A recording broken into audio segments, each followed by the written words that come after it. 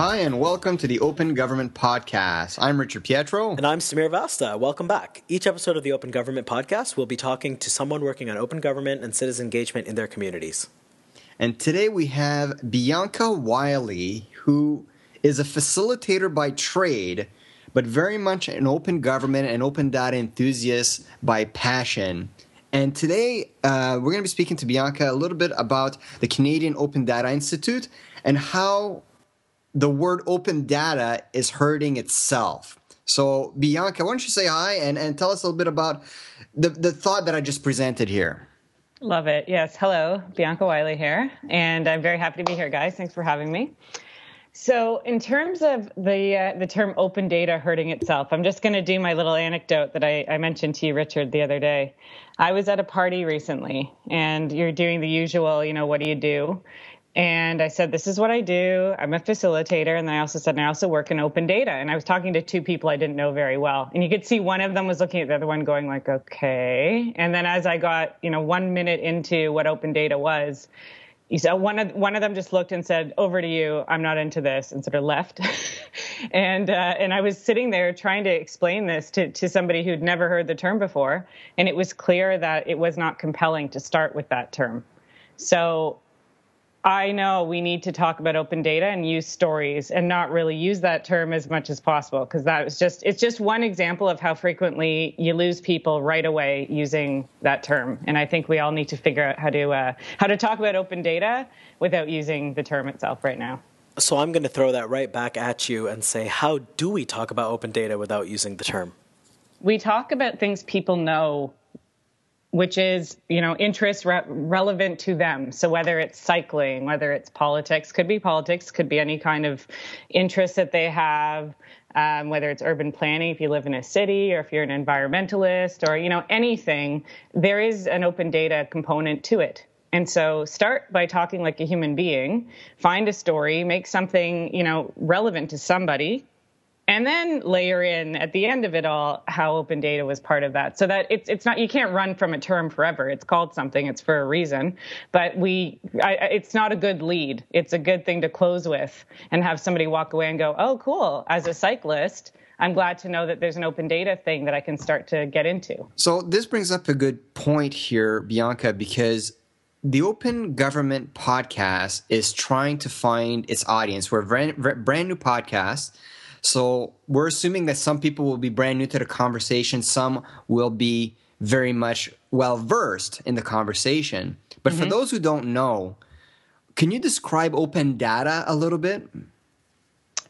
Yes. Open data it basically has to do two main jobs. But open data is data that it can be from the government, it can be from a corporation, it can be from a not-for-profit, it can be from a small community group.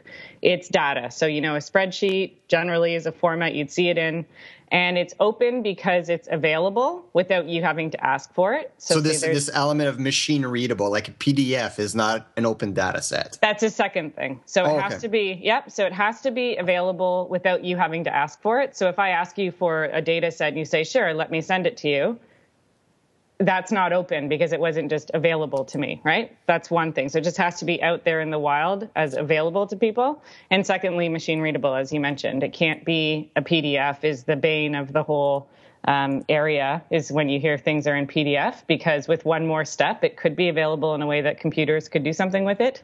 But those are the two big rules around data being open. You're working with the Canadian Open Data Institute. Can you tell us a little bit about that, and then really why you need something like the Canadian Open Data Institute to galvanize around this idea of open data, making it available and usable? Certainly. The Canadian Open Data Institute was sort of born to get people who don't know about open data and open government involved with it. So, maybe to newcomers or to people who are already involved in the scene, there's a lot of technical work that is being done and needs to be done around licenses for data, standards, how should governments publish data, how should corporations publish data, all of that stuff. That's not the world that we're interested in, because there's a lot of people working on that. Our world is to say, hey, maybe 1% of people know about open data. What can we do to get the next the next 2, 3, 4, 5%? What is it? How do we connect to people that are already organized? Because as a facilitator, I know that stakeholders out in the world are already organized. Cyclists are organized. Environmentalists are organized. We don't need to go organize people. We just need to get out there and say, hey, guys, you're doing work. We can explain how open data could be part of your work and strengthen your work. And also say to the government, look, guys, when you go out and talk to the public, use data to explain what you're doing. If you do that, your work becomes defensible as government or as agencies, right? So those are the two main groups that we want to keep working with to sort of bring them into the fold. So very much a human being connection, sort of, get this out there, have people get excited about open data because we make it relevant to them. That's really what our mandate is. And it's an interesting segue that I'm going to provide here because you have an interesting story to share as well.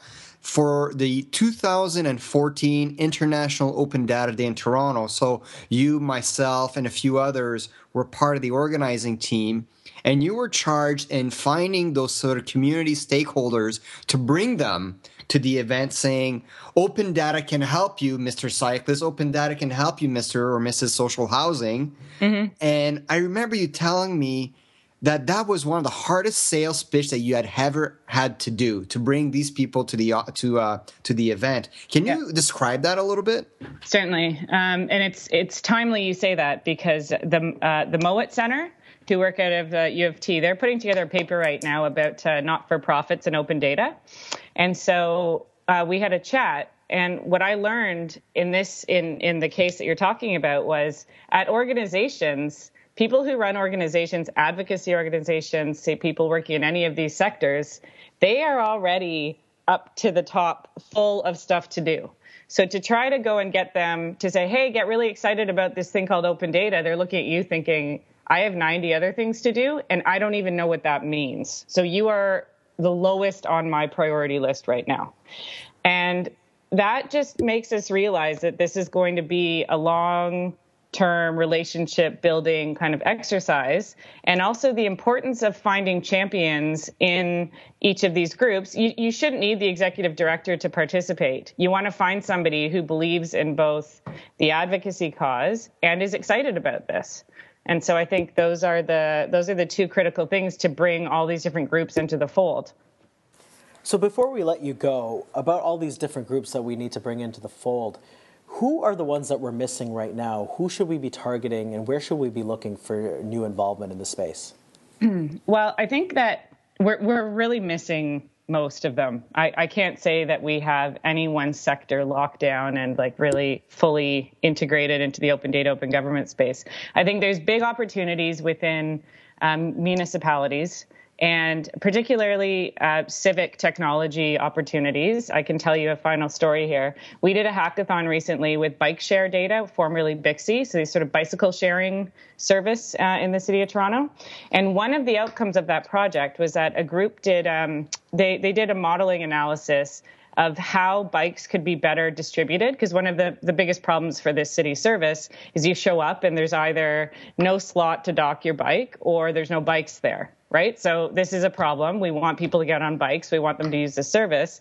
And so within the course of a weekend, we had some people come in and work with the data and propose a way that could be improved, which is of huge benefit to the city. There's going to be other examples of stuff like that. And it's not building fancy apps. It's just bringing experts in to help the city solve some of their problems. So I think it's a big, big opportunity for every division within a municipality to release that data and say, hey, community, help us with this problem.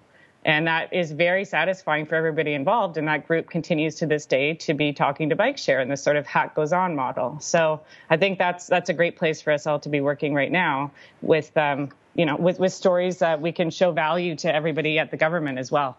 And this is a great example of how government can become an enabler as opposed to a doer, which is almost kind of like the mantra of open government and open data is that, steer away from this vending machine government and create it more as a platform. So It's great that you guys are able to do all this great work and bringing together the city as well as the community. But unfortunately, our podcast is all wrapped up in terms of time. Thank you so much, Bianca, for joining us here today. Do you mind giving our audience your Twitter handle, please?